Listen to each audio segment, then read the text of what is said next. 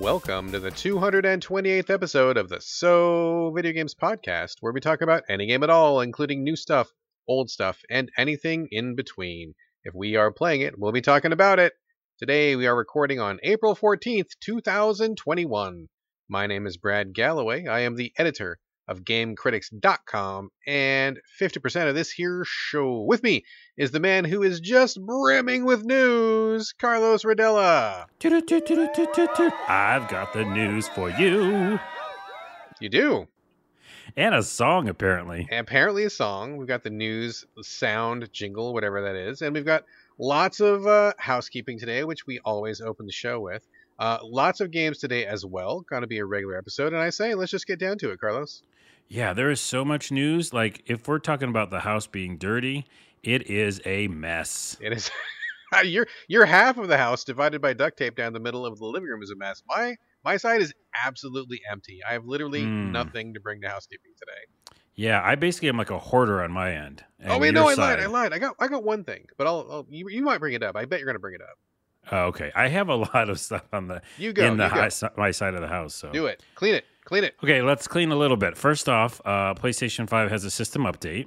It's not that big of a news, but it happened. So if you have a PS5, if you're lucky enough to have one, they did an update. Some of the stuff that is important is there's some social sharing that they added to it that's a little better. And the main thing is you can finally store your games and stuff on external USB drives. Could you not do that before? Yeah, I guess not. I mean, I had an external hard drive. It's already been attached since I got it. Is that not the same thing? It's not, because it's the games themselves. Like, I think you can, like, I've always taken off media. Like, I'll capture footage and put it on my USB and my PS5. But this is like, I guess you could put the games themselves on the drives. I mean, are they making a differentiation between keeping a game on an external hard drive and an external, like, thumb drive? Like, is that a difference that needs to be made? Did you ever put a game from your PS5 on a drive? Yeah, I got a bunch. It's plugged into it. Like, the day I bought it, I plugged in my old PS4 external hard drive, and because that was part of the setup. It's like, oh, if you've got one of these, plug it in now. And I'm like, okay, cool, I will. And I did. I didn't do the homework, so never mind.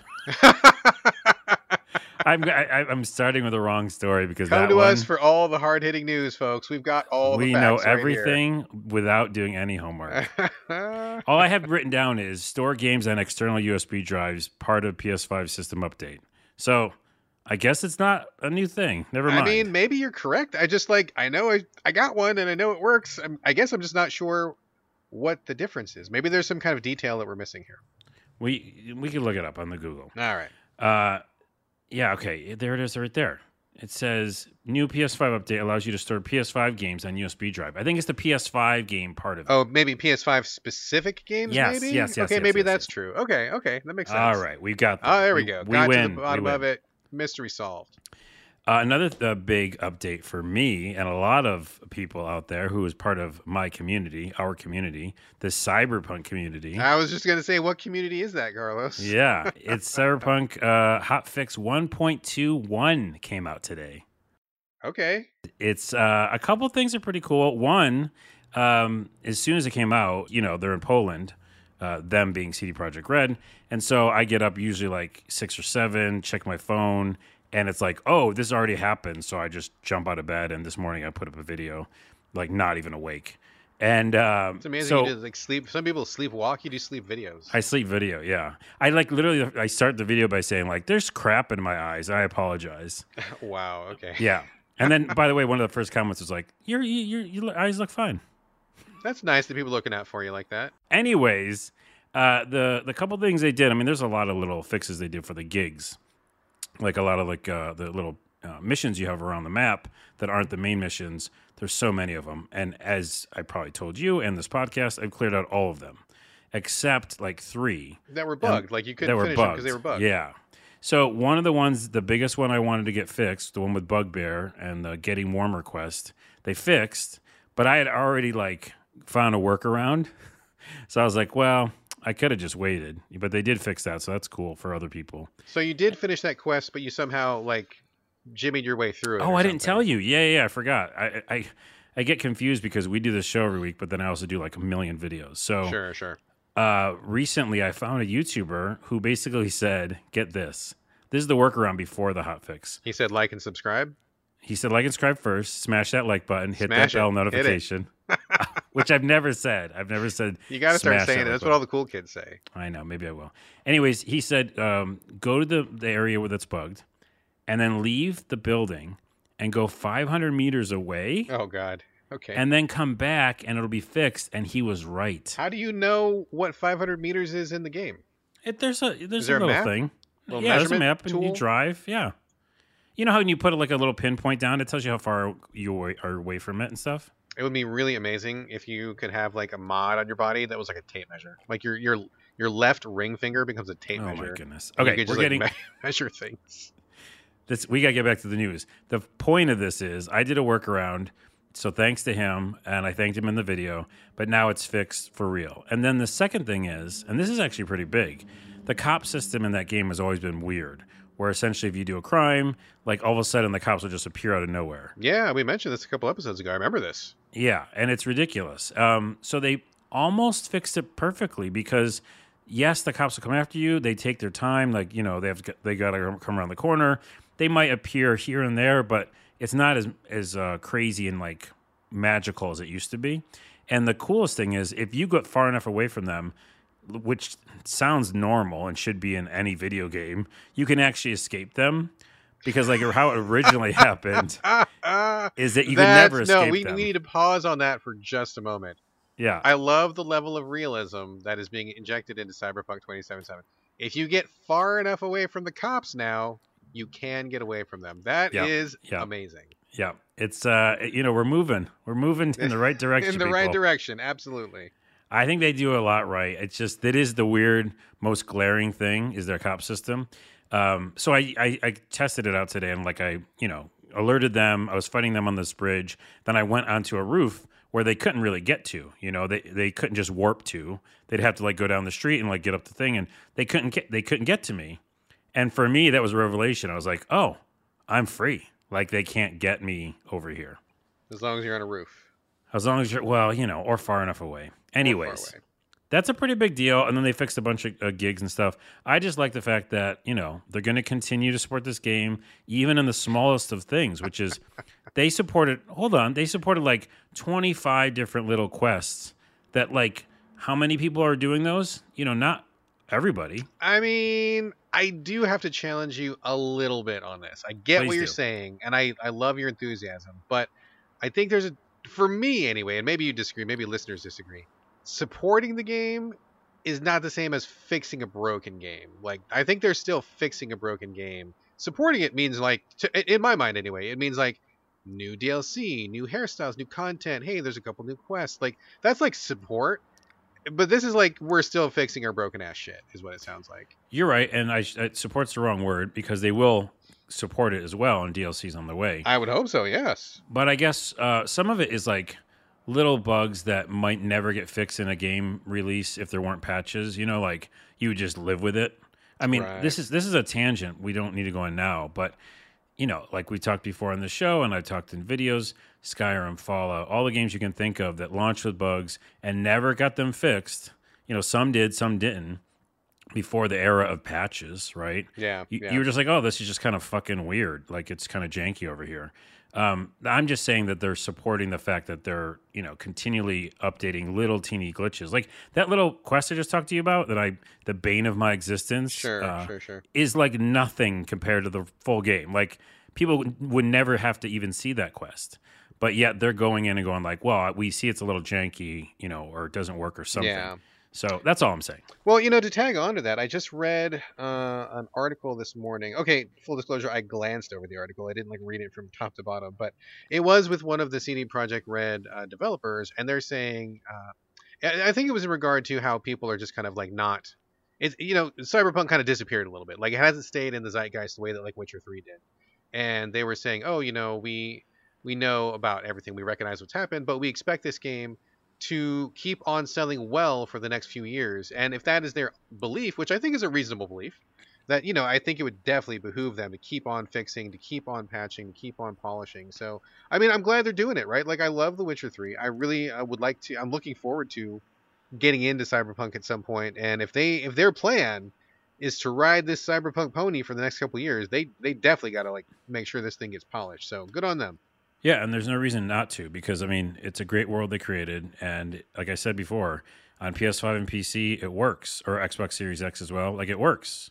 You know, like there's no like reason if you have one of those systems you can't get into it today and finish the game and have a good time. They're like, the bugs are not like what people remember them as. So, anywho, Cyberpunk Hotfix 1.21 is up. I have a video on my YouTube channel, youtube.com/a lot of things, and that's that piece of news. Another piece of news, there's only 3 more maybe. All right. Core is launching tomorrow. Oh, I just heard about this. Wasn't today the announcement for this? Is this the Tomorrow. first time we're hearing about it today? Well, today we're hearing about it, and then tomorrow Jeff Keighley's doing a live stream with the people who are working on it, which is Epic Games Store. Yes. Okay, so I don't know barely anything about it. You want to what do you know, Carlos? I know the bare minimum, and it's all you need to know, which is, one, you're probably hearing this on Friday, so you've already watched the showcase, hopefully. If you haven't and you missed it, go back and watch it. I'm sure it's on Jeff Keighley's Twitch stream. But is an indie game platform with 20,000 games. That's why I saw that. He's like, we're launching with 20,000 games. And I'm like, okay, that's quite a claim, Jeff Keighley. Well, it's similar to like Dreams, right? Where like they have been having this development platform and then people have been using it. And at some point they're going to launch it and say, hey, okay, all those games you guys have been working on and gals, that we can launch them to the world and show people. So I am very interested. I'm interested / curious. I don't play anything on PC, so I'm probably not ever going to do anything on it unless they somehow have some kind of client that goes on to consoles or something. But I mean, that claim itself is kind of crazy because 20,000 of anything, they're not all going to be gems, right? Like, I mean, they're not, but just by like the law of averages, a certain number of those are going to be like super clunkers. And I kind of wonder, launching with that many games, I'm curious how that's going to go down because you're already going to get a lot of complaints about some games not being surfaced, discoverability being a problem, developers who've been working really hard. Nobody's ever going to see their game because there's like 19,999 other games on the system. I mean, there's a lot of like, how, why, like, what's your plan? Like, I mean, TBD, of course, but a bold claim. I'm very curious to see how this shakes down. Yeah, and they spent some money on it too. I was looking at this article. It said like spending $15 million to. Oh, shit, they can spare it. They got more money than. Yeah, that's true. That's true. No, he's got a lot, bro. I saw his statement, and like Epic's right there. They're literally right there. Really? Yeah. Wait, you've been going through God's receipts? I mean, he leaves it laying around. He does, though, doesn't he? Though. Yeah, he does. It's there if you believe. He's a little messy. People don't know that. Nice guy. Or nice being. Nice being, yes. I know. We got to get over that. That's a whole tangent, too. That's a whole separate show. By the way, we talk about all these separate shows. We should do one of the separate shows. We got to finish this show first, man. Okay. So I'm going to check it out. I think, to answer your question, similar to Dreams and similar to just games made with Unity, or like, how about this? How many games are on itch.io, right? Like a fucking ton. And so, I'm sure they ported over a bazillion of them. They must have. Yeah, and I'm sure that whatever new tools that the developers had, it'll be interesting to see what they do with them. I am a sucker for indie games in any way, fashion, or form. And also, my new PC, which we haven't really talked about, I don't think, on the show. We mentioned it once. We did. Okay. Can very much handle pretty much any game, obviously indie games. And it's got a nice screen, so I'm going to jump into this, and I'll report back on the show. Sounds good. Yes, I'm going to keep an eye out. I don't think I'm in the target zone immediately. Maybe I will be later, but I'm definitely curious. It's a bold claim, a bold move, and I'm very, very interested to see what happens here. Speaking of indie games, Indie World Update dropped today. That was my piece. You stole my piece, but that's your piece. That's and you please tell me, because I have not watched it yet. I just watched it. I literally just watched it. How perfect is that? Good teamwork, even though we did not plan this. We don't plan anything. Nothing at all. Yeah, it was good. I just watched it like maybe half an hour before recording here. I got the whole family together on the couch. We watched the whole show. It was only about 20 minutes or so, give or take. And it was just like trailer, with a little bit of talking from some of the devs, not all of them. But I got to say, it was a pretty well put together show. Just, lots of variety, lots of different indie games. They announced like Ollie Ollie World, if you like the Ollie Ollie series. Ooh, that's a fun game. I'm terrible at those games. I think they're really fun, but I'm terrible at them. But it's kind of like a more, I don't want to say open world, but like a really expanded, quest-filled kind of skateboarding world. They had one that was coming from Konami, and I don't want to mispronounce the name, but it's like a really done in the style of like Japanese paintings. It looks just like kind of a painting come to life, which is really cool. Some sword action there. Skull, which we reviewed at Game Critics a while ago, got really good marks at our site. Is coming to the Switch. Ender Lilies, which is another kind of like a 2D side-scrolling action game, which again got previewed really, really well. I'm very excited about that one. The Longing, which is one I've been very curious about. Very curious. In fact, didn't you play this, Carlos? I feel like we talked about it on the show. We brought it up on the show. I never finished it because, if anybody wants to know, it is a game that takes 1 year to finish. 400 real-time days. 400, literally more than a year to finish. More than a year. That came out, I believe it's out today, I believe. And the sequel to, oh man, I'm blanking on the name.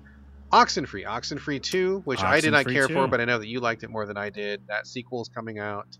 Annapurna had a couple games that looked really strong. One coming from the developer of Virginia. If you remember Virginia, did you play that? Yeah, I did. Yeah. They have a new one coming out, and then there's another one that looked really like kind of thoughtful and introspective, kind of like most of Annapurna's games. But I mean, overall, great variety, great indie, like real strong indie presence, man. Nintendo is, they were like anti-indie for so long, and now they are deep down with the indies right now. So I'm really loving that. Lots of good stuff coming to the Switch. That's cool. Yeah, I definitely like how they've embraced it for a long time now. It's not a new thing, really. No, but like relatively new, but no, not new. Yeah, I mean, when we talk about Switch, and you talk about Switch every episode, oh sure, there's a lot of indie games obviously on there. So sure. That's cool. Indie games for the win. Absolutely. Speaking of indie games, one more time to kind of do this as a triple. Okay. My buddy's game, Dragon Audit. Yes, I saw it pop up on the various online stores. Yes, it's coming to console. By the time you hear this, it'll probably be up on PS4 and Switch. So those are the two consoles it's dropping on, and it already was on Steam. I got to ask you, I was going to buy this just because you said it was your buddy's game. I don't know that person, but, want to... Robbie, yeah. Want to support, by extension here. Do you feel like it would be okay on the Switch, or should I go on the PS for this?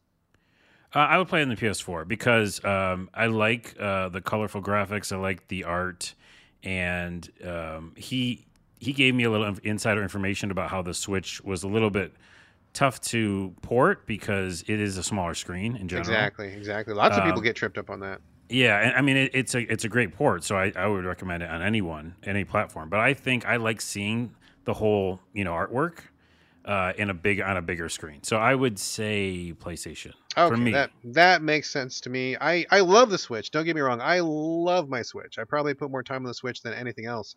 But man, nothing bums me out harder than a port that just doesn't take into consideration the reduced real estate on screen. It sucks when you play something and the text is too small or the menus are too small and you're just getting fucking eye strain the whole time. I love a good Switch port. So if he feels like, or if you feel like the bigger screen is worth it, I'm going to go that way. You know what? I don't know now because I know the text is big enough. I feel like everything is, because he did have to do a lot of work. And so I have a feeling that it's great on both. So I know you play more on the Switch anyhow. I'm almost saying maybe you should get it on that. Oh, maybe. And again, this is called Dragon Audit. Audit. And so real quick pitch about the game before we go out of news is, it's a comedy game. So it's a comedy adventure game. And you do control a character, third person, running around.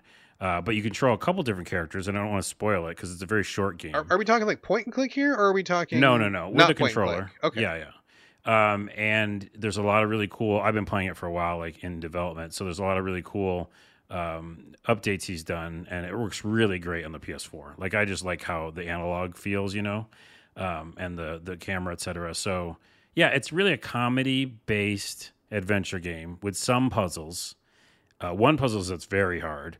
And it's really just about the writing. I love his writing. I love his comedy. We've done shows together and, sketches and stuff. So if you like comedy and you like dragon women, like a dragoness. I mean, who doesn't, dude? Who Get doesn't? Real. Who doesn't? I got a question, though. Yeah. I am shit at math, dude. I am the artistic, creative, literary side. My wife is the math side of the family. So I am terrible at math. This game is called Dragon Audit, and I assume that some kind of bookkeeping happens here. Is any of the puzzles to do with math or like actually balancing the dragon's books, anything like that? Because like I Yeah. might be out at that point. No. Dragon Audit mainly is just like for comedy. And he basically, there's the main character that you play is basically has to go audit a dragon that lives in a castle. And that's like just funny. Like it's a hilarious premise. But there's only one puzzle that actually involves like kind of numbers. And it's not really straightforward math. It's more of a logic puzzle. That one's really tough, and that's the only one that stumped me. But no, the whole game is really about just. It feels like a Douglas Adams book or something. That's fine. Like, I don't want no bookkeeping simulator going on here. So no, like no, you know, no. okay, none You're of just, You're like combining objects. The thing that I sometimes don't like doing, but Sure. every line in this game is funny to me. Like if you pick up something, like an example is you see this barrel. It's like a huge barrel, and like in adventure games you can pick things up and like put them in your inventory. Sure. So it says. It says, do you want to pick up the barrel? And I go, yeah. And it goes, you take up the barrel and you put it in your pants. I'm like, how can that be possible? And there's like a joke about it. Sure. So anyways, it's a fun game and actually has a really cool heartwarming ending that I wasn't expecting. And I was like, oh my goodness, this feels really heartwarming at the end. And to be clear, this is not an adults only game. This is not like no, a but there game. is like definitely chesty dragoness and other chesty people that do arrive on the scene. Okay. So there is boobs, but it's not There's a hentai some boobage. game. Okay. Yeah. All right. Cool. Good. That's Dragon Audit. What else is in your housekeeping? Jeez Louise. There's a couple of things, but we're going to skip them. I'll just give this last one, which is I am going to start Sega Frontier. I know last episode I started saying I don't know if I like the art or whatever, but here's my thing. I had such a frustration of not completing it because of that bug long time ago on the PlayStation. Yes, we did discuss this, yes. I have to finish it. Okay. I mean, good luck. That's the game, if memory serves, that I gave a 0.5 to on the review scale. I so know. I will never touch that game again. If you get into it, I mean, I hope you find what you're looking for. I hope you finish it, get that peace of mind. But I have no fond memories of it's just a piece Saga of mind. Frontier. I know. I probably am doing myself a disservice. Anyways, that's it. The house is pretty much clean. I'll keep a couple pieces left over for next week. Excellent. Okay, good. That is a great opening housekeeping segment. Let's just kick on and get into the main content of the show. Carlos, let's keep it going with you. You are bringing to the table Omori, Omori. I don't know anything about this one, so please fill me in. Yeah, Omori. I don't know. Omori. Wait, did I get it wrong? I'm sorry. I don't know. I mean, it's not like they say it in the beginning of the game or anything. I am being an asshat right now because I don't want to get the name of this game wrong. I don't know. It's really important. It just, to me, it looks like it might be Omori, but I can't. I might be wrong. No, I'm right. It's Omori. Omori. Omori. Yes. Omori. Okay, so Omori just came up because one of my friends was telling me about it, and I forgot why or how that happened. But I was mentioning games like Earthbound, and they were like, you're a fan. "Oh, did you play Omori?"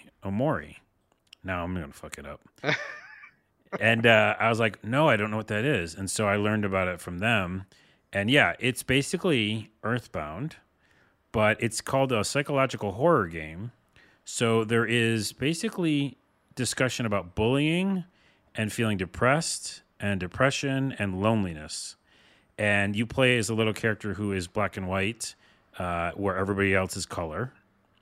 And it starts in a very weird kind of like mind space area.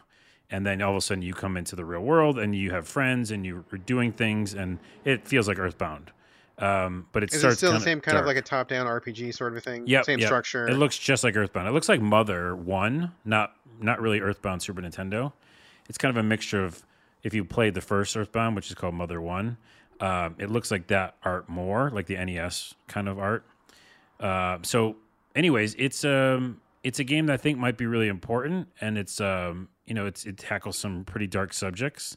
I have not got too far into it, but I can tell right away that what they're trying to do, and they're trying to bring up messages about people having feelings of depression and loneliness, and definitely the bullying thing comes in at the very beginning. I'll give you an example. The combat is turn-based, just like Earthbound. It's a like little JRPG wacky. style kind of thing? JRPG, yeah. With the characters or the enemies on the screen, and you're just choosing options. Which is weird because, have you ever gotten into a fight like that in real life? Because I have. You stand on one side of the room, Oh Your yeah, enemy's on the other totally. side of the room, and you just take turns. Like it's pretty respectful. Yeah, It's a really organized way of doing a fight, and it's like hopefully you brought enough items. It's weird to get in a fight like that. it is. It usually ends with like a frying pan. And you're like, pick Getting up frying pan. toss Yeah, frying pan. Yes. that is in Earthbound, by the way. I think there is a frying pan in Earthbound. Earthbound's great. All you young listeners, if you never played it, go and play it. But this is, it's Earthbound with kind of like some psychological stuff. Here's an example of how they're touching the subjects that people, that bother people, but also kind of having it fun. So in the beginning, you have different party members who are your friends, and you're in this like park, and this one guy is not allowed at the park, and his name is Boss, as like final boss. Okay. And he's just a jerk, and I guess everyone's saying that he's bullying people.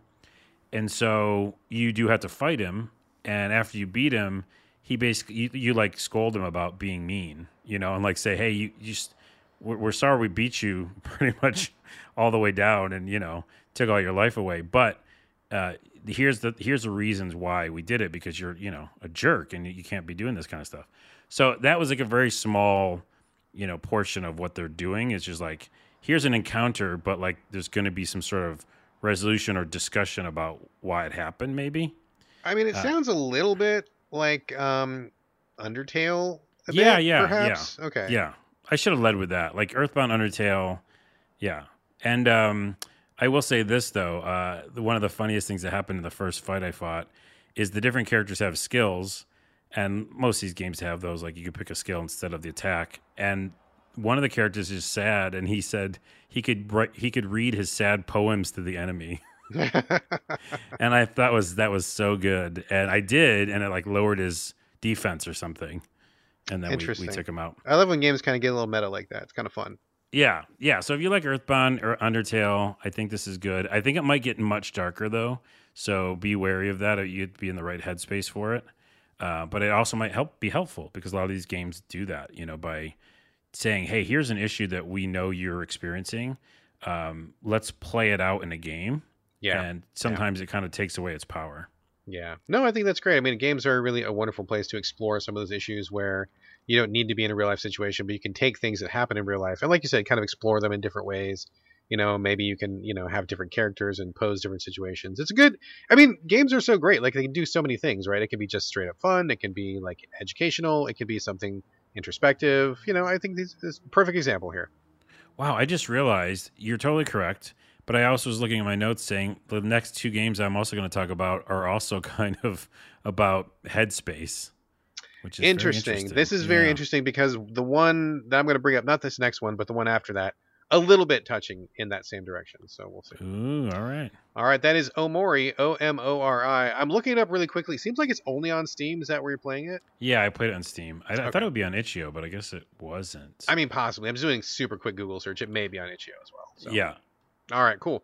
Next one I'm going to talk about is a really weird thing that happened to me, which I'm not sure has ever happened to me before. So you played a PC game?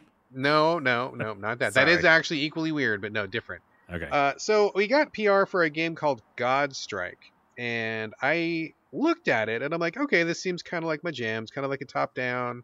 It's on the Switch. Maybe it's got roguelike elements. Maybe it doesn't. I wasn't sure. Looks like it's a twin-stick shooter. I kind of like those when they're not too crazy, but it's kind of like you're a little character, top-down, and you shoot a million bullets, and you fight these. It's like a boss rush, basically, and the boss rush is kind of like regular twin-stick action, but also a bit of a bullet hell. So I'm like, okay, I'm interested in this, and I got the podcast code, which I'm using now because I'm talking about it here on the show, and I started playing this. I'm like, you know what? No. I've played this game before. I know I've played this game before. The character looks really familiar. I got to the first boss, and the first boss is a stone golem, and the stone golem's name is Tutorial, because he's the tutorial boss. And I'm like, okay, there can only be one of those in the world. There's no way that some other developer randomly created a tutorial boss called Tutorial, who is also a multi-phase stone golem. Like, that's too much of a coincidence, right? And as I'm playing it, I'm like, dude, I know I've played this before. And I look it up. I look at the developer's website. I don't see anything there. I'm like, no. I know I've seen. I'm like, is this a demo? No. It's not a demo. I wouldn't have played it on Steam because I don't play anything on PC. I'm like it's driving me insane, right? So I keep playing. The next boss is whatever. It's a totem pole. I'm like, dude, I've fought this guy before. I know I fought this guy before. I've played this fucking game before. But Weird. how in the world would I have played this game before? I was like for like all afternoon I was going fucking crazy. Like, I'm not crazy. I know I've played this game before. I've seen it before. But there's no information that this game has ever existed. And in fact, the game's not even fucking out yet. So it's like, how in the like I didn't time travel. Like Marty McFly didn't pull up in the DeLorean and give me this game to play, right? Like, so it's It would like have been cool if he did. would have been fucking cool, and I would have taken a ride in that car. But that is not what happened. So I was like, okay, wait a minute. I know I've talked about this game before. I feel like I've talked about it before. I searched Game Critics. I couldn't find anything about it. It wasn't on any of my blog posts or anything. But I'm like, I feel like I talked about it before. So I went to the archive at Game Critics of all of our podcasts, and you know what I fucking did? I clicked on the most recent one and I read the description of what's in each episode one by one right after another. Wow, 227, dedication. 226, 225, 224, 223. Read all the way, just kept going because I'm like, I know I'm not crazy. I know it's in here somewhere. And you know what? Motherfucker, I was correct because we talked about this game maybe a year and a half, maybe 2 years ago, somewhere around there. And at that time, it was called Profane. Exact same game, same structure, same bosses, all the same graphics. It was called Profane, and I played it, and I'm like, this game is way too fucking hard. I don't like it. And I forgot about it, right? But what I didn't know was this game got delisted from the eShop about 5 months after it debuted, and they just vanished it, right? Like, I found actually a video on YouTube where some other YouTuber was like playing the same game. So there's like proof that it's literally the same game. It's got the video. It's called You're not Profane. crazy. I'm not crazy. And once I knew it was called Profane, I went back to Game Critics Archive and I'm like, oh, there's my blog post where I talk about Profane. There it is. There's a screenshot that I took of it. It's literally right there. So I don't know why the developers have done this, but this is literally the exact same game they put out 2 years ago or whatever called Profane, but it's now called Godstrike. It's slightly different. I mean, I feel like it's a little bit easier than it was last time because I got further this time. I still feel like it's too hard. I still feel like it's a really rough experience. A lot of the game design I feel like it's in the ballpark of being a good game, but like a lot of the detail work is not correct. Like, I'll give you an example. When you start to play this game, you're in the story mode and the developers only give you like a couple of powers. You can't choose, you can't mix and match. You got to just take what they give you and that's it. And if you don't like those powers, too bad for you, right? But there's another mode, arena mode, where you can have all the different powers in the game. You can mix and match and do whatever you want. So I'm like, well, why am I stuck with these powers that I don't feel like are great powers? And I have to get through the story mode. Also, to use these powers, you have to collect little power-ups. But you get the power-ups by shooting these bosses, but the power-ups, when you shoot the boss and the power-up shoots out of the boss, you got to go pick it up. Sometimes it falls in a place where you literally can't pick it up. It falls in the lava. It falls like on the other side of an enemy or something. And like you can't get it. So it's like, what is the point of me trying to get these power-ups if I can't control where they drop and then they just go off into fucking nowhere? Oh, that's annoying. Yeah, it's kind of annoying, right? So like you're struggling to get your weapon powered up and you can't do it. Other parts of the game too, like where I'll be dashing through, like trying to avoid a boss, and the boss jumps, and the boss like lands on me, and when he lands on me, I get trapped kind of like inside the boss, and so I can't leave, and I get stuck there, and it's like, okay, like if all these things were ironed out, like I think this would be a pretty cool game, but they're not ironed out and they're still there, and it feels really rough. And on top of that, it's a very tough bullet hell kind of experience. So like you're constantly dodging a million fucking bullets from the enemies.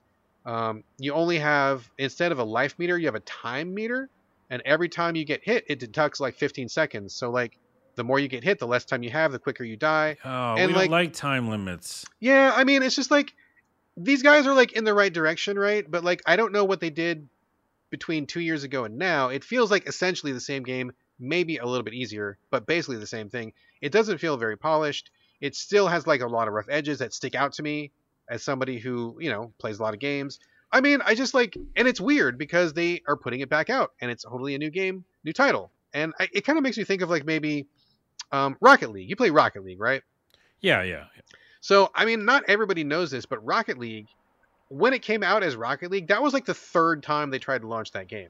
It originally came out as something called like super powered, stunt driving, high flying. Oh yeah, a name that didn't roll off the tongue at all. Yeah, it was like this weird fucking like long ass name.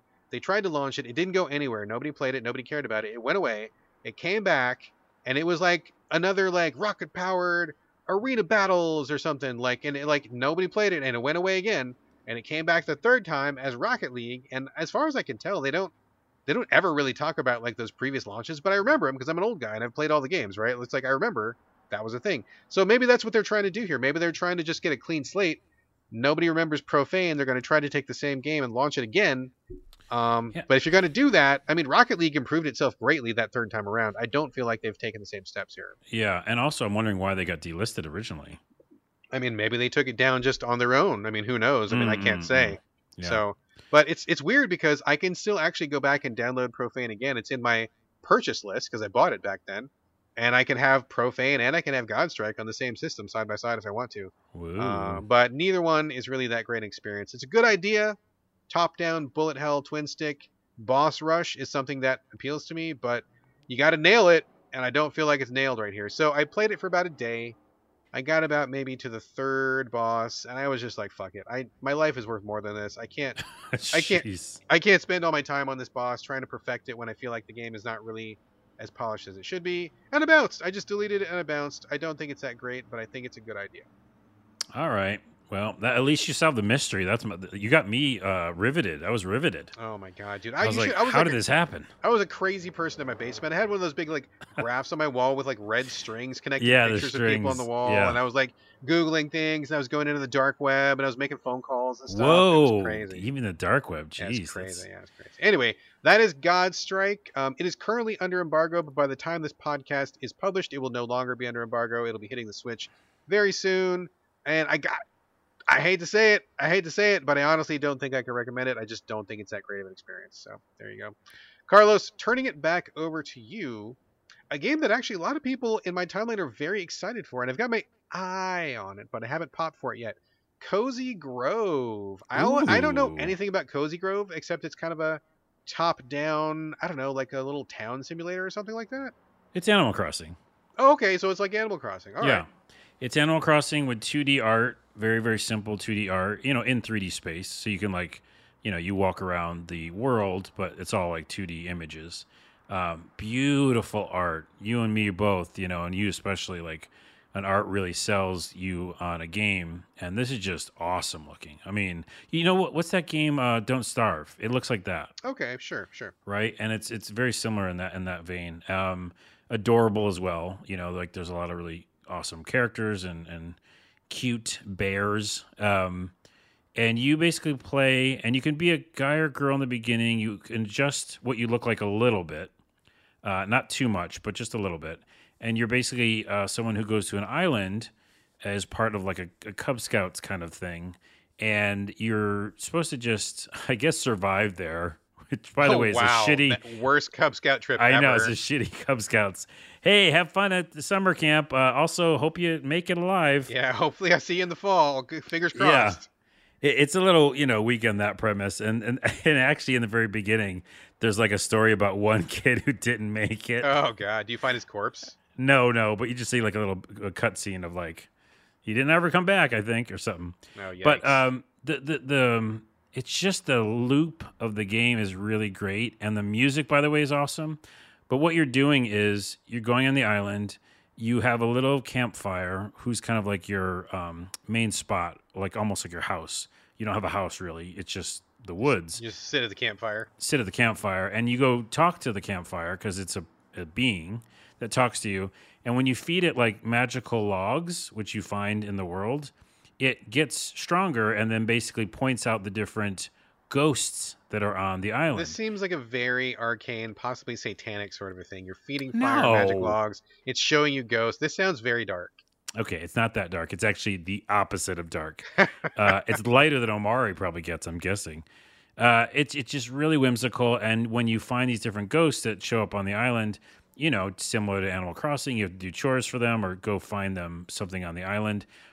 Craft things, there's fishing, but all of it is just a delight. Like, you'd never feel like locked. I feel like it was easier than in Animal Crossing, where in Animal Crossing sometimes I would get defeated because I was like 40,000 bells behind whatever next Feels thing impossible. they wanted me to do. Yeah. And this one was like there's always something within reach, and some of it is like just finding stuff on the ground. Like I just had to like walk around to find stuff.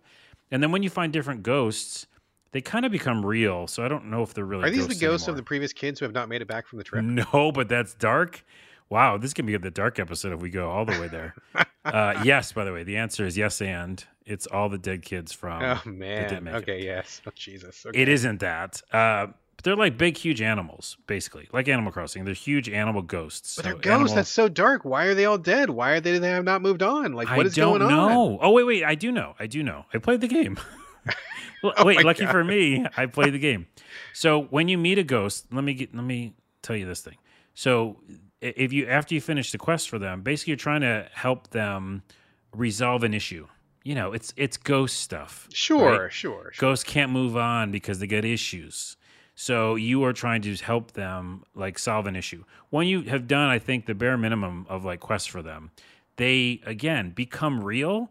And I don't know if they're no longer ghosts, but they're colored. Like they have full color now, and they're not like just like a ghostly form. And then they actually color the whole area that they were around. So the game resurrecting dead spirits with the help of a living flame. This sounds like you need to keep kids away from this, folks. I'm stopping. Demonic. I'm stopping. This is the first time you had me stop a review in dispute over what you're doing. You're tainting my review. You're tainting it to hell. Anyways, it's a whimsical, delightful game. Very relaxing. Yes, there's ghosts in it. No, there's no demonic worship. It's really, really good. I like it better than Animal Crossing. Okay, that's okay. So that's my question. That's high praise right there, right? Let me ask you. I mean, that is pretty well. Yeah, it is high praise. I think a lot of people love Animal Crossing. I can understand why they like it. I played a pretty fair amount, but I didn't get like crazy into it. Right? Like I think for me, there were a lot of quality of life issues in Animal Crossing that I just couldn't get past. For example, all of the text that you had to like sit through over and over and over and over and over again. And some of the like the limits to the inventory where you got to just make this thing, right? But they make it so difficult because you've only got limited space. So you got to go back to your house and put something down and pick something up and come back and make the thing and come back. I mean, there's like lots of little rough edges like that where it's like, yeah, Animal Crossing is really cute and I love the tone of it. But to be honest, I bailed after maybe 20, 30 hours because I just got tired of like it wasting my time. So that's kind of my question. If this is an Animal Crossing alike, are they better about the quality of life, or do they take the same kind of like pokey, lazy, we're never ever going to die, so we're going to take all the time we want to sort of attitude with it? Yeah, great question, because this is why I like it better. It's, for one thing, better, or maybe just like I like it better right now, because like a lot of people playing Animal Crossing, especially during quarantine, we got tired of it. You know, it was our other world, and it was a great escape at the time. But like you said, you know, it's still Animal Crossing from like many years ago. And it hasn't updated itself enough to be different. Yeah. So this is an update like to the idea of getting things, finding things, collecting things.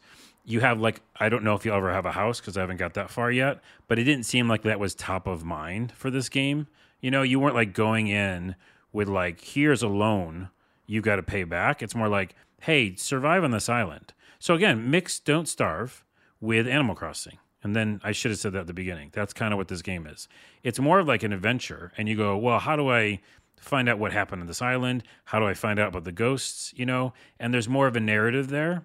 Okay, so that was my other question. Was A, is there actually a story, or is it just like permanent chill out time? And B, can you actually die? Like, I mean, if you fail to find food or you don't find magical logs for the Satan fire, like, do you actually die after a while, or what happens? Satan fire. Okay, so that's we're bringing it down to one line. It's Don't Starve meets Animal Crossing, but you can't die. Okay, there we go. I think that's it. Like that's captured it right there. That's the back of the box quote. Anyways, I really enjoy it. It's really relaxing. It's like one of those games. Remember that game I've reviewed where you just find stuff in the environment? Like you find things in the picture. Remember? Under Leaves? Yeah. It's one of those ones where you go, and Animal Crossing, you just go, I'm going to go spend some time with this for a little while, and then that's it, you know, then close it. But it's fun to go in there for a little bit. I find some stuff. I meet a new ghost. No demonic stuff happens Yet. that I know of. And by the way, flash forward, and I'm like nervous, scared. There's like a tremble in my voice, and it's a new episode, and it's like 300. And I go, Brad, I was wrong about Omori, and I was also wrong about Cozy Grove. They both scared me to my bones. I don't know. I can't finish them. And they both get really dark. I'll be like, I knew it. I was right. I told you the whole time. Anyways, Cozy Grove, and by the way, one of the best developer names ever. The developer is called the Quantum Astrophysicist Guild. That is a great name. I love that name. I see that it's on Switch. I believe it's also on PC. Where are you playing it? I am playing it. Where do you think I'm playing it? I mean, I feel like you don't really ever like to play anything on your Switch, but it seems like a perfect Switch game. It does actually do. Yeah, I really do think it does fit perfectly on the Switch. I'm playing it on an Xbox because I think it's on Game Pass right now. Oh, is it really? Okay. That's a good point. I haven't checked in on my Game Pass stuff. I think it is. Don't quote me on that because we don't do any homework, but I'm either playing that or on the PS4, but it's on both. And I like seeing, again, the graphics are so cool looking, similar to Dragonauta. I like seeing them bigger on the bigger screen. Sure. So for me, it's a big thumbs up though. Like I really enjoy it. Yeah. Excellent. Okay, that is Cozy Grove. Turning it back to me for a moment. Me and the wife jumped into It Takes Two.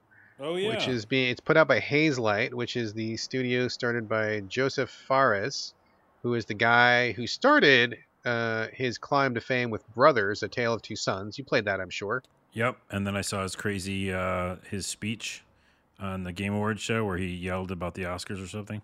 I actually did not see that. Is he? What? You don't know that about him? No. What did he say? I didn't see that. Oh my goodness! Are you under a rock? Yes, I'm literally under stone right now. Literally, I'm in the basement. Yeah, it's true. He it's a big infamous thing where he was like on the Game Awards and I don't know if he was drunk, but he's probably not because it's just like him. He's very outspoken and he was just yelling about how the Game Awards are better than the Oscars and fuck the Oscars. And I think he said fuck the Oscars on the live show. Wow. He's a fun, weird, dynamic character. So yeah. I did not know about that, but I will Google that shortly. Yes. So I loved Brothers. That was a great experience for me. I really liked that a lot. I was very excited to see what he was going to do next. He went to go do, is it A Way Out, like A Way Out, or is it No Way Out? I think it's A Way Out, and I didn't play it, but it's like a GTA, but with two people you have to control. It's basically, it looks like a GTA. It's actually just like Brothers again, with two people who are escaping from a prison. It's two prisoners. They work together to escape from the prison, and they want to get back to their lives. They got to do a bunch of co-op stuff. It's another dedicated co-op game, just like Brothers was. Cannot play it by yourself. Impossible to play it by yourself. Right. You need a second person. And that game did not sit as well with me. Some of the design stuff was kind of wonky. I really, really, really disliked where the story went. At the end, I had a really hard disagree with the story. And some of the writing in that script was just, oh man, it was kind of bad. I heard that. Yeah, it was kind of bad. So this is his next game. It Takes Two. The premise of this game, again, he's sticking with the theme, right? He's the guy who's does forced co-op. So this is again a forced co-op game. You cannot play it by yourself. You got to have two people. You play a husband and a wife who are in the middle, or who are just about to tell their daughter they're getting a divorce because they are both miserable fucking people who are unlikable and don't like each other. And they are just bickering at each other and sniping and just rude comments the whole time. And they tell the daughter, hey, we're getting a divorce. The daughter is upset, as most kids are, does not realize that these two people are toxic for each other, and the daughter just wants them to stay together. So something happens, magical voodoo, the universe aligns or something, and we don't know exactly what happens, but the husband and the wife wake up in the body of dolls that the girl has created. So the husband becomes a clay dude, the wife becomes she's made of cloth and wood, and they're teeny tiny. And so they wake up and they're like, holy shit, we're dolls. We're not human beings anymore.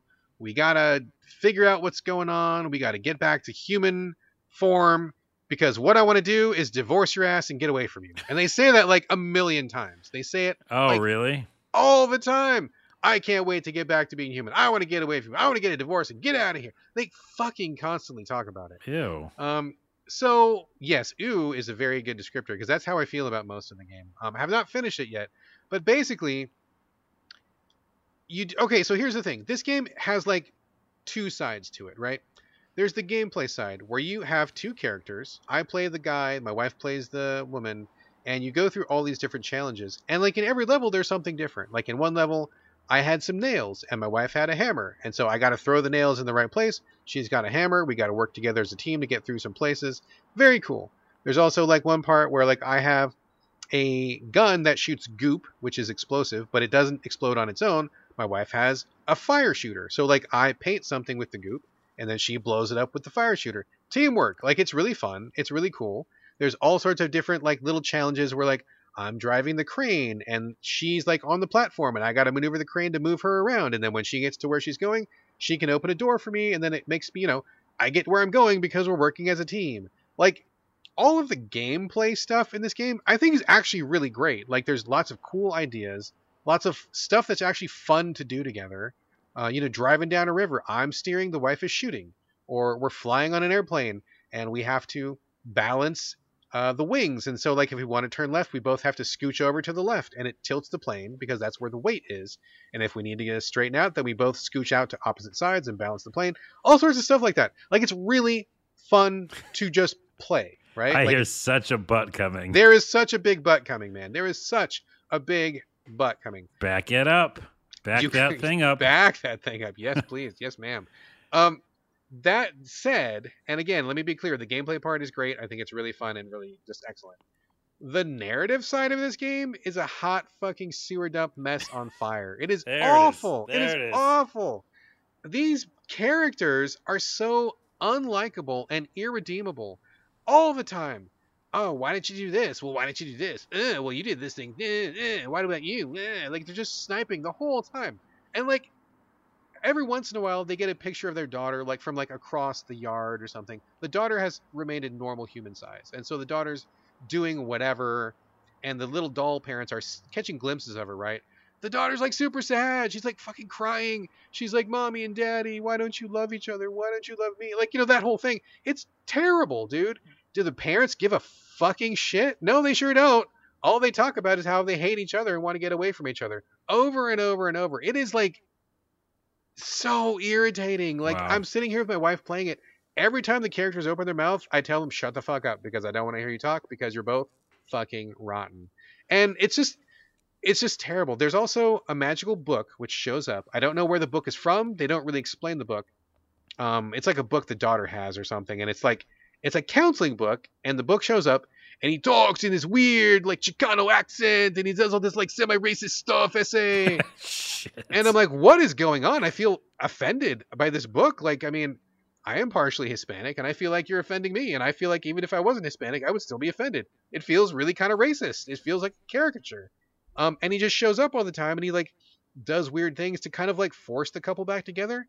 But see, like there's multiple things wrong with this. Like number one, you people are terrible. You should be concerned about your daughter, not yourselves. Number two, if you're toxic for each other, don't stay together. Sometimes I think it's much healthier for people to divorce than it is to stay together. My own parents in real life, for example, they had a super toxic relationship that was terrible. I told them from a young age, you guys should get divorced because neither one of you like each other and you're making me miserable. And like they stayed together for the next 20 fucking years. They were miserable. This is a very good point, and I'm sorry about that. And also, I come from divorced parents, so I understand. But when you just told me that story, I just saw small version of you, small body Brad, but your head of today, like your like regular head, Brad head of however old you are. My normal human size head, yes. Human size head, and then but little body, little boy body, and just being very matter of fact. Listen, Mom, Dad, this is not working. Let's just end it here. You know what I mean? Oh, dude, I straight up told them so many times. I wish you guys would get a divorce. Yes, I did. I was like, you guys, I hate you both. Oh, is this going to get sad and were you like crying and like yelling and like throwing things at them at the same time? No. I mean, I got out of there. I made myself a much better life, got through it and all that stuff. But like the point being, I am very curious where this game is going with this because I feel like the message that these two toxic people who hate each other should learn to love each other is maybe not the right message. Right. And And at the very least, can have concern for your daughter. I know. I was going to say they might come back again at the together at the end for her. I feel like that's what it's foreshadowing. I'm just listening to you talk about it, but that's still not good enough. Like what we're just talking about Omori and a bunch of other games where they make you think about how you feel as a person and hopefully helping you like process stuff. Yeah. Or talking to you honestly. I think that's the key. Honestly about situations in the real world. But then there's like.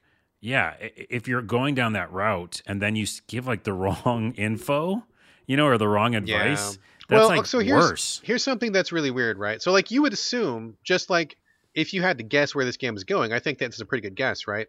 But like you would think that these people would want to try to slowly rely on each other, or like, hey, I know that I didn't like you when we were humans, but now that we're dolls, you saved me from that giant frog, and thank you for that, and Yeah. I helped you with the glider, and thank you for that. Like barely any of that. They just hate each other still.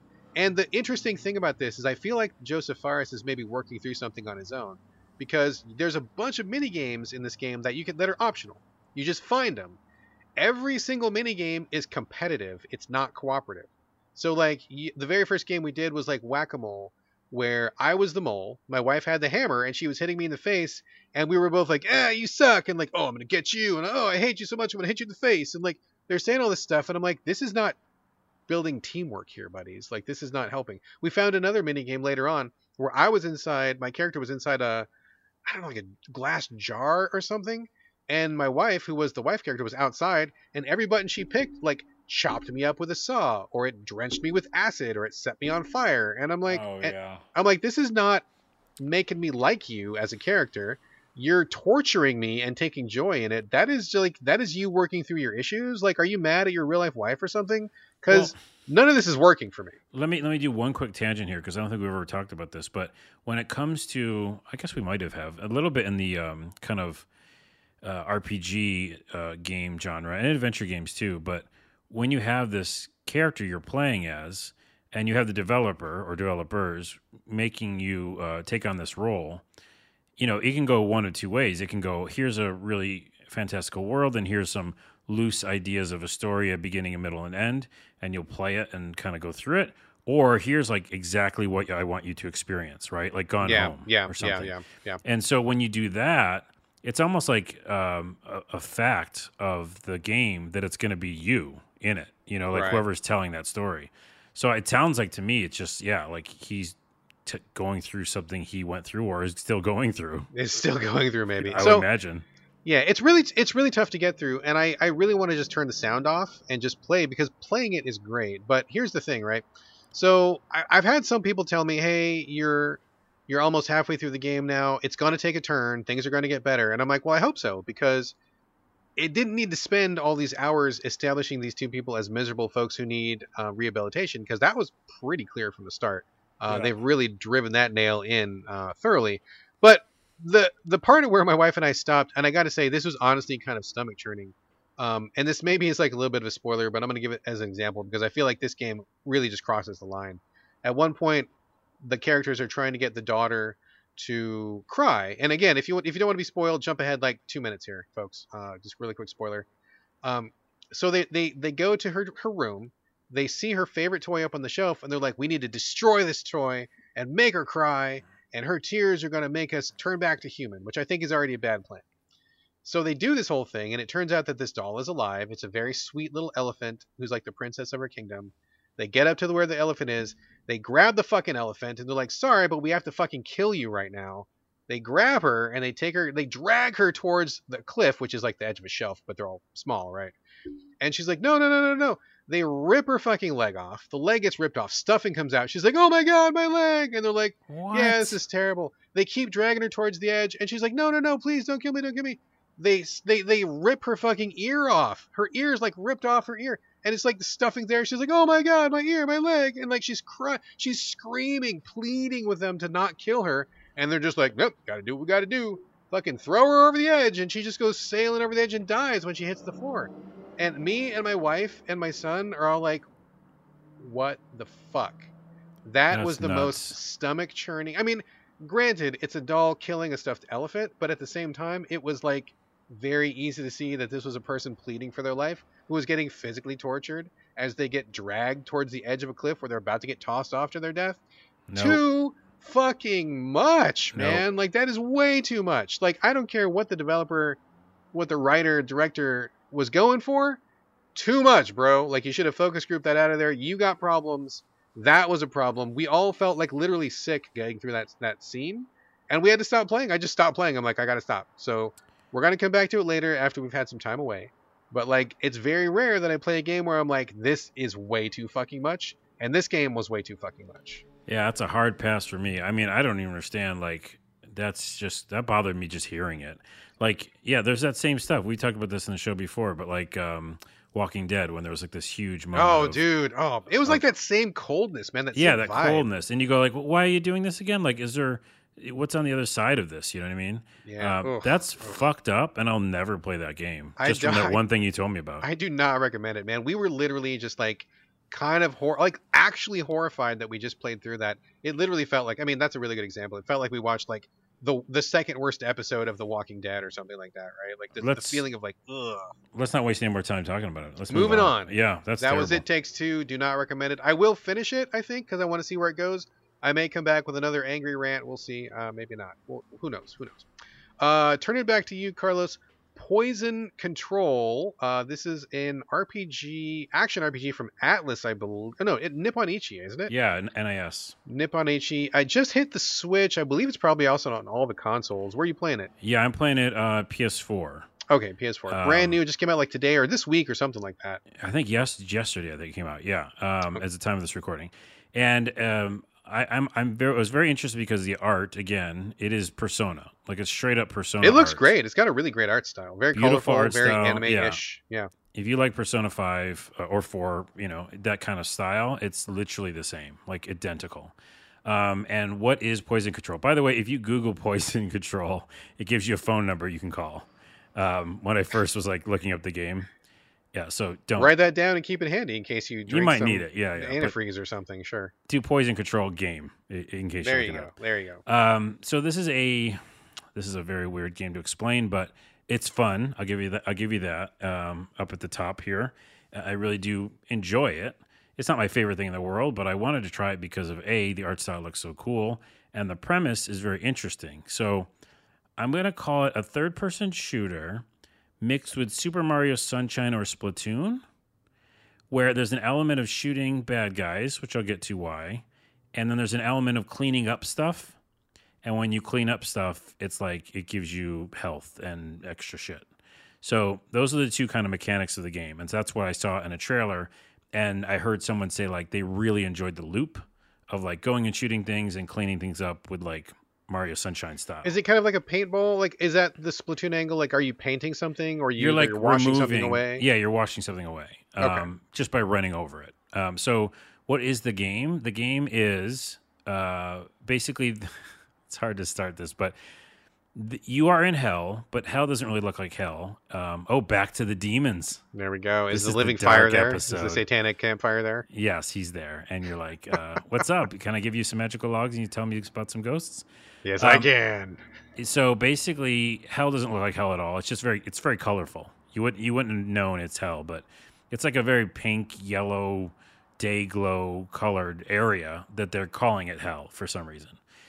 Very anime, very manga. It just is. This is the reason. You gotta just roll with it. You roll with it, and the area that you end up in, you basically are. I think when you first end up there, I think you might have died because you're a skeleton. But then you kind of get your body back, and you can customize your body a little bit. And then you meet this girl, and by the way, it's not an adult game, but there's definitely some chesty action going on. She's got some, again, how do I say this nicely? Boobs that move.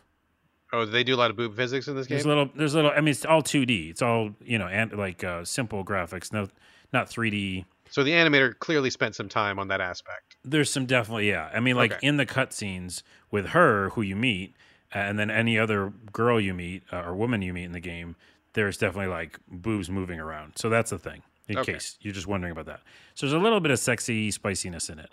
But the girl you meet, basically, I don't know what she represents, and I probably will get told more of that in the story, but she is down there to help you clean up the areas of hell with, again, her power is she runs over like goop that's on the ground, and when she runs over it, it can restore like ammo to you or health, and then she can also like break boxes open and do other kind of things. But you switch back and forth, so she's got a certain amount of time that she can be on the playfield, and then she'll go away. Like she'll run out of juice, you know. Okay. So you can hit L1. I'm playing a PS4. You hit the left trigger, then use her for a bit. She'll go out there, and there's enemies, and you're fighting all these monsters on these boards. And if she encircles an enemy with her like running around, she'll also hurt them too. So she can attack enemies by doing that, but she can also she's support. And then when your character basically gets different kind of guns, but they're your arm because anime. Sure. And you're shooting different types of ammo at these monsters. Okay, so why are you doing all this? And why are you in hell? The idea is you are in little mini different hells, because I guess there's more than one, and they're based on women or girls in the real world based on trauma they had. So we're going back to the dark mental stuff now. Okay. All so right. Here's the example of the first story. There's a girl who's alive in the real world. She's not in hell, but she created a hell, basically like a dark space where all of her frustrations are. Like mental anguish sort of a thing. Mental anguish, exactly. And we're living in that anguish. Okay. Basically, we're in that. That's why it's not like the Hades hell that you're thinking of. And so what we had to do is we had to find different like things, like a little item in the place to figure out what her motive is and what's wrong with her and how we can help her. And then basically banish this hell and hopefully help the person. I mean, that sounds very Persona-like. Yeah, very Persona, and also, like, again, opposite of fucking It Takes Two. It's actually, like, supportive of people's issues. Let's do that. Yes, that is what I'm in favor of. That's what I'm saying. And here's again, this is a spoiler, but it doesn't matter because there's, it's just, it's not really a story-heavy thing. It's more like mission-based. But in the first one, when you finally get to the end and there's, like, a boss and you're fighting, the bad guys, what you do is you find out the object that she was holding in the real world was a lighter. And she was going to try to burn the school down because she was so depressed and mad at, like, the world. And it's like, really, all of a sudden, this is getting really real all of a sudden. Okay, it gets kind of heavy, sure. Heavy duty. But we helped her work through her issues, and she doesn't do it. You know what I mean? Like, that's good. Okay. But the mechanic, I'm not really here for that. Like, that's really cool, and I like that they're doing it. And it's interesting, each little different hell, because there's more than one, is a different, reason you're doing it. But it's really the loop. The loop is very addictive. So you like just the physical act of playing the game, like you're a guy with a gun, and is it kind of like a top-down sort of a thing? It's just like Persona in that, the way that you're moving around a 3D world. It's like third person, basically. Third person, but it's action, so, and it's not turn-based. And they call it an action RPG. You're leveling up, but it doesn't really feel like... Again, that goes back to last episode. What is an RPG? But exactly, yeah. It just feels more like an action game, like a fun action game that you would play. There's a lot of those that are, Japanese, kind of based on an anime. But this one just, it's got a good message. I think in each one of these little hells that you're trying to clear, they're trying to tell an interesting story about people's trauma. One of the hells is based on a person who's dead. And you're like going through something similar to Cozy Grove that they have to get through or something, Really interesting. I mean, there's not another game I can think that's like it besides Persona. I mean, it sounds pretty cool, like from your description, and just straight up just playing it is pretty fun though. Like cleaning up the cleaning up, because even though that's a limit, like hitting the L trigger and sending her out to go clean stuff up, and also maybe attack some guys by encircling them, a la Quicks. Oh yeah. Yeah, okay. Go around them, and then she's out of juice. You go back to shooting, and you're rolling and dodging, and it just feels really good. Like, and there's collectibles and stuff, and yeah, it's like an action-based Persona game, and I really enjoy it. It's called Poison Control. Pretty cool. You've kind of sold me on this. I saw the trailer, and I was like, well, I don't know about this, and I believe someone's got a review in the works. In fact, I think it's CJ. Good man CJ at Game Critics, but I haven't heard his opinion on it yet. But you've kind of swung me on this one. I think I may look into it again. I'm kind of intrigued. Well, good. The only negative I would say is it might be short. It seemed like. Oh, that's a positive, man. Oh, is it? Yeah, Positive. I guess so. True. Both of us are like so many games on our queues. So. Oh yeah, dude. Anything I can finish in a reasonable amount of time is a win. Yeah, there's an overview map or whatever, like an overworld map, and there's like different hells you can go to. And I don't know if there's too many of them, but man, I don't care. Like you said, I have a fun time just going in there. Yeah, there's not really too much negatives to say. It's not like a hefty game, but it's just really fun loop. Poison Control. Poison Control. It's on Switch. I think it's on I think it's on every platform right now. I believe. I think it's on everything. So.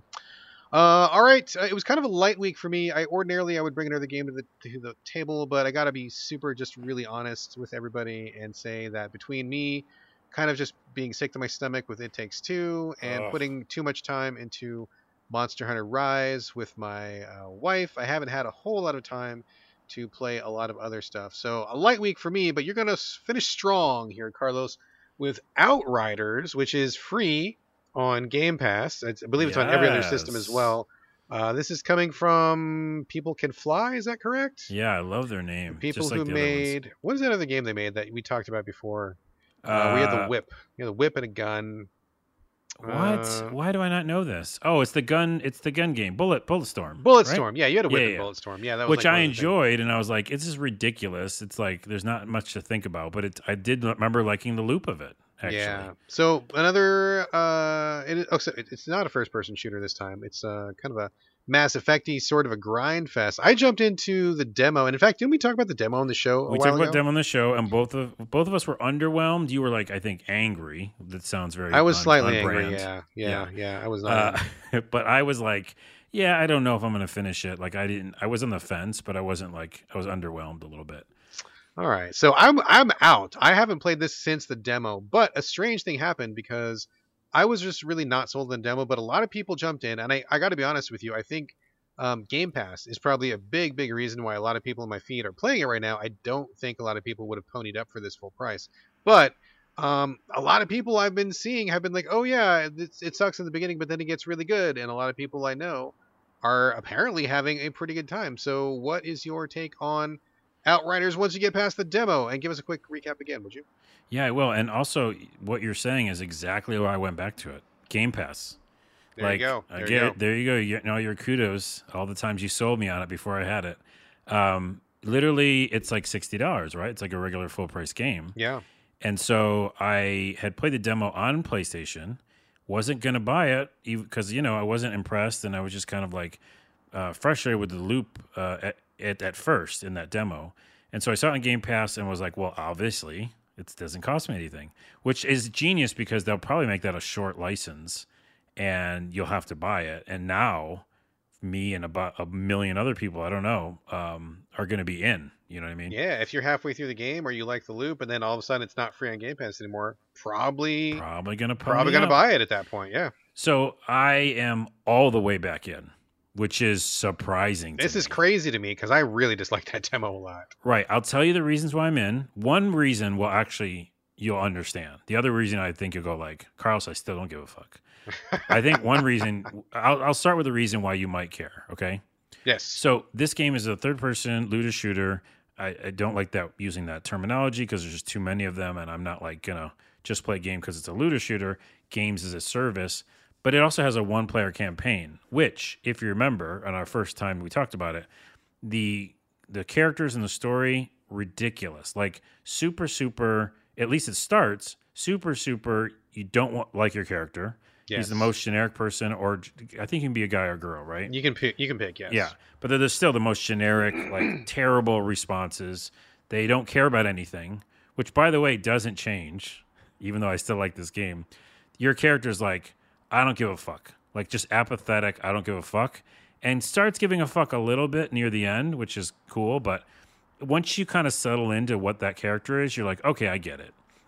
But anyway, so you go, I don't know if I want to play this game because all these characters are that kind of cookie cutter. And in the demo, there's this thing called world tiers. So being a looter shooter or games as a service or game that you're going to play with multiple people, multiplayer, you can rank up the difficulty of the whole game. Now, you know me, I don't want difficult. I just want to play the fucking game. And so now that I have the whole game open, and it's not just a demo, I decided, and this is why I think a lot of people could like this game, independently of what, it is the get good version or the, try the hardest level kind of thing. Sure. It's with its weird story at the beginning, it's a Mass Effect game with more of a shooter, obviously, like arena, go to an area, kill a bunch of guys or monsters or whatever they are. And then it goes back and it actually gets into a pretty deep story. And if you keep it on World Tier 1, there's World Tier 1 through 15 or something. Oh, wow. Okay. 1 and 2 are easy mode. Yes. And 2 is like slightly more, difficult. And World Tier 3 is normal, they call it. Okay. But what's interesting is if you keep it at World Tier, let's say 1 or 2, which is just basically easy, it's still like, you've got to shoot things and you've got to use your powers. And it's not just going to be like you walk through every enemy. So you're still doing all the loop that feels really good in this game. But you can actually quickly get to story bit to story bit. One of the things I hate in the demo and all these types of like looter shooter games is when they have a story they're trying to tell you, but they put like 8 million guys in front of you and each person is a bullet sponge. Yes. You forget what the game was. You're like, well, I'm tired. I just like spent 8,000 bullets on, 4 guys. I'm just going to put this game down. I mean, that's how I felt about the demo. I felt like it was like way too much combat. I was exhausted for sure. Right. And I think the demo, like it auto scales the world tier, which means as soon as you do like good, it'll go like, we're moving you up. And so you can turn it down anytime you want, which is genius actually. And so I just kept it at 1 for like 3/4 of the game. Okay. And I mean, I would probably like, do the same thing. Yeah, people can be like, oh, blah, blah, blah. And then you're going to sound like that when they give me shit. But 1, which I already said to somebody online, you and I have a lot of games to play. So, oh, hell yeah, dude. If I want to finish and see the end of the story, which I'm actually invested in now, fuck off. I'm going to put it on 1, okay? Second, I didn't mean fuck off, if you're listening. No, they can fuck off. Anybody who's a good bro, they can fuck off. We made up already. It was a person on the comments. They're not listening to this show anyway.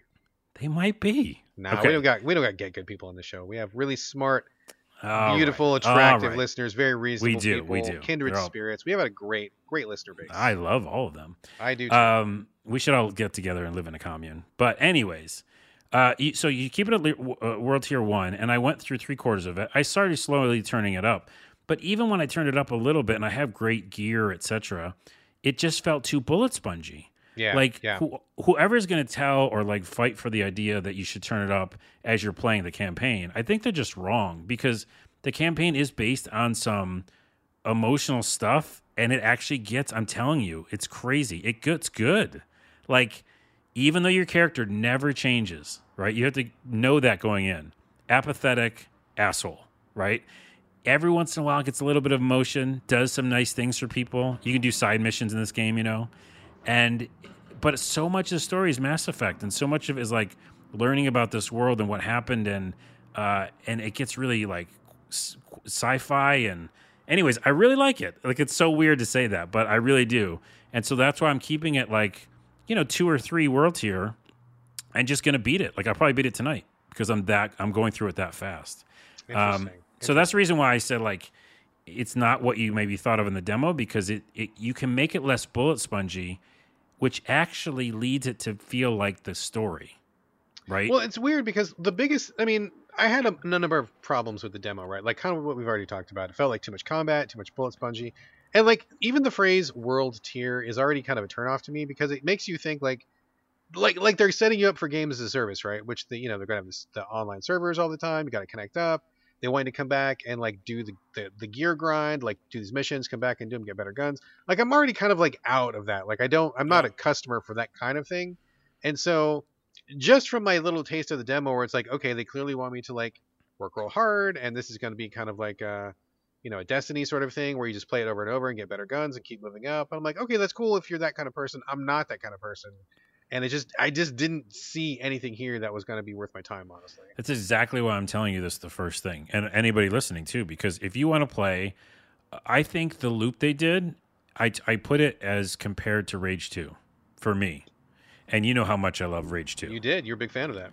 The loop that they do is something magical. Like they're onto something. Like that's why millions of people, I don't know how many people are playing, but I would guess a lot of people are playing this because it's a very satisfying loop. And if you have it on, let's say your gear's good enough or you have the world tier down enough and you're not just sitting like there for 5 minutes, like fighting one person, then all the magic abilities or your mutant abilities, you just keep using them. And I could talk about this for a while, but remember Doom Eternal, how I didn't like the rush in to get health back, right? Yeah, they have that mechanic where they want you to play really aggressively, yeah. That's what this game is, and I like it because I'm not thinking about ammo like I was in Doom Eternal. By the way, I'm sorry. I don't know. I have like helicopters flying by my that's fine. my road. In Doom Eternal, I was worried about ammo, right? This one, I'm not really worried as much. Also, I have all these like 3 different magical abilities that I've worked on and know the flow of. So my character is Devastator. I can go in, put my armor on, then I can do a earthquake thing, then I can roll out of the way, and I can jump up in the air, floating in the air for a minute, target somebody, attack them. By the time I've done all that stuff, my first one is cooldown's almost over. So it's like this perfect loop of like doing abilities and shooting.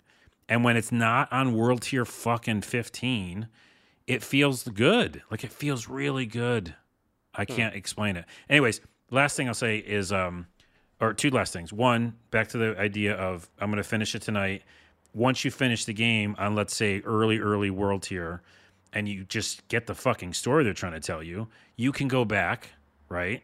And you can do the grind, you can do expeditions, and then you can do the other thing they want you to do, which is go up in world tiers and stuff. Yeah. And that's the part that I'm not going to care about. Right, and I might not either, but the point is, I don't think enough people are talking about, or there's some weird online machismo going on. I mean, I don't hear anybody talking about the story. All I hear about is like, right. Oh, I like the grind. I'm getting the guns and I'm moving up the tiers. That's all I hear about. Yeah. Dude, at some point, I don't even want to spoil. Well, I don't know if you'll play it, but the people listening, I don't want to spoil. But there's like some interesting turns, like sci-fi movie turns. I'm like, what the fuck is going on? Anyways, I speak highly of that, and I will probably beat it tonight. And I think if you want a Mass Effect game before the Mass Effect trilogy comes out, this is Mass Effect on low world tiers. And then also there's expeditions and stuff like that you can do right after. So like just beat it on a low tier and then go back and then play with your friends, because then you'll have like your character you like, you know? I mean, that's a rarity to be able to play a game like that and then, you know, go back and use your character like a Destiny or something. How long are we talking about? If I kept it on World Tier 1, I'm probably not going to play this game anyway, but just out of curiosity, if I kept it on World Tier 1 just to get the Mass Effect sci-fi stuff, how long of a story mode are we talking about here? Based on, it's crazy. In each little new map you go to, there's like 2 or 3 side missions. So I stopped finally doing those, you know? Like I'm like, okay, I'm going to mainline it. Okay. So if you just mainline it, like 20 hours? Okay. Like, or not, I mean, it's a short RPG, right? It'd be like considered if you mainline it, maybe even 15. Like I feel like I can really fly through areas. Anyways, I can't speak highly enough of it. I don't know if I'll ever do that full on grind. Knowing me, I probably won't. But it's not about that. Like I've been enjoying the loop to play the campaign. You know what I mean? Yeah. Like using the abilities and doing the shooting and then getting more story is a great thing for me. We talked about Mass Effect, and we'll talk about it on this podcast when it comes out with the trilogy. Like I had problems when I played Mass Effect 2 with its combat, you know? And wasn't that the one that was janky combat? I mean, that was when they went heavy into the Gears of War mode, and it wasn't great. I mean, the cover I don't think I liked. Yeah. But so I'm just like, if I could mix those 2 genres, like Gears of War, well, many genres, Gears of War, Doom Eternal, Destiny with Mass Effect. Okay. That's quite a number of elements there. That's the box score. All right, well, that's something. I mean, you are legitimately the first person I have heard who mentioned anything about the story, so I guess that's good to know for sure. I don't know that I'm in the market for this, but again, it's on Game Pass. I could go play it for free if I felt like it. Anybody out there who's got Game Pass can also give it a try for free. And I think that's really one of the best things about Game Pass, right? Like I was talking to somebody the other day, a while ago, and they were like, kind of like shit talking Game Pass, like, oh, they don't have games I'm interested in, and they don't have the Sony exclusives and all this kind of thing. And I'm like, well, I mean, that's all true, but for you anyway. But like the value, to me, the value of trying a game like this, where I may like it, maybe I won't, but I don't have to gamble $60 on finding out, is really worth it. And you get so many different games you can just dip into. I mean, that to me in itself has a great deal of value. Absolutely. So I love Game Pass for that. Yeah, and I think they were just talking about that on the Beyond podcast or something, one of those IGN podcasts where, PlayStation has to think about that. What are they going to do? Because PlayStation Now is not the answer. No. And their subscription that you get a couple free games, it might not be the games I want to play. Yeah, and if you don't like them, you got to wait a whole other month, and maybe you don't like next month's either. It's not a great solution. So you got to think that they're already working on it. Like, there's just no reason not to. It works. That service works. Well, and the side note to this also is like this kind of circles back to Microsoft's real cheerleading efforts for like backwards compatibility, something that Sony is really falling down on. I mean, having Game Pass and having all those games that are available, like there's a lot of older games on there as well, which I think is great. Like there's a lot of games that people haven't played that I think are pretty quality, and having those available in this kind of a service, maybe this is the way forward for like game archiving or like keeping as preservation. As preservation, right? Like maybe this is a good way forward for this, where we keep this in mind, we develop for it, and then these games can be around. Like sometimes I'll watch a movie from like the silent era. I've watched silent movies with my kid because they're really cool. Or I'll watch something from the 20s, or I'll watch something from the 40s or the 50s. I want to be able to do that with like older games too, right? And I think Game Pass is maybe a good way to do that possibly. So I would like to see everybody kind of get on board with something similar. And I think that Sony, I mean, regardless of archiving purposes, definitely you are correct in saying that PS Now and PS Plus, it just ain't cutting it right now. Game Pass is putting that shit to shame. Yeah, I mean, I'm lucky to have the option to play both, and use both PlayStations, Xbox. So, but yeah, final thought again, Outriders. Rage 2 is probably one of my favorite shooting mechanics. I know that's an unusual statement too. Got a lot of people don't even know about Rage 2 or played it, but for me, it was very, very satisfying loop of shooting. And this is my second favorite. It's really right up there. Wow. It just feels great. Wow. Yeah. That is a surprise to me because, man, I was allergic to that demo, but I hear you talking, and maybe I will give it a shot on the old Game Pass. We'll see. World Tier 0 or whatever the first one is, 1 or something. Absolutely. All right, folks, that is it for this week. Had a lot of content, but we are now dry and we are getting ready to go. But before we go, we love to get your questions and comments. Hit us up, sovideogamespodcast@gmail.com. And send us anything. We'll answer anything. Like, I mean, seriously, it might lead to a tangent, might lead to a joke. You never know. Send us anything. We'd love to hear from you. Also, we are on Twitter as a show @SevVideoGames, but you can reach us individually. Carlos, where are you funneling your traffic this week? We should probably change the ending, and it's just going to be youtube.com/a-lot-of-things. Okay. We'll just be like, and Carlos, you check out Carlos on his YouTube channel. What's that again? And I'll go, it's a lot of things. All right. Well, I mean, I can change the script. We can do that. We'll see. I mean, we don't have to make it serious or anything, but I'm just saying, like, I don't think there's going to be, I'm really focusing on it, like it's weekly content. We got a schedule. Oh my goodness, a schedule. Mondays is the podcast, which by the way, I'll be talking to Robbie from Dragon Audit on the next one. Yeah. Excellent. And then Tuesday, there's a game talk video where I talk about game stuff. And then there's Thursday, which is comedy sketch. So yeah, that's what we're doing. It's serious when you got a schedule. Oh, I got a schedule. All right. As for me, same as usual. Instagram, Twitter, it's my name, BradGallaway, all A's, no O's. And that is going to do it for episode 228. Thank you all again for joining us here on the So Video Games podcast, and we'll see you next Friday. But in the meantime, this is bye from Brad. And boo from Carlos. That was a ghost from Cozy Corner. It's not Cozy Corner. What's it called? Cozy Grove is what I meant. Oh, man. Keeping it in. And say hello to the Devil Flame when you get there. There's no Devil Flame.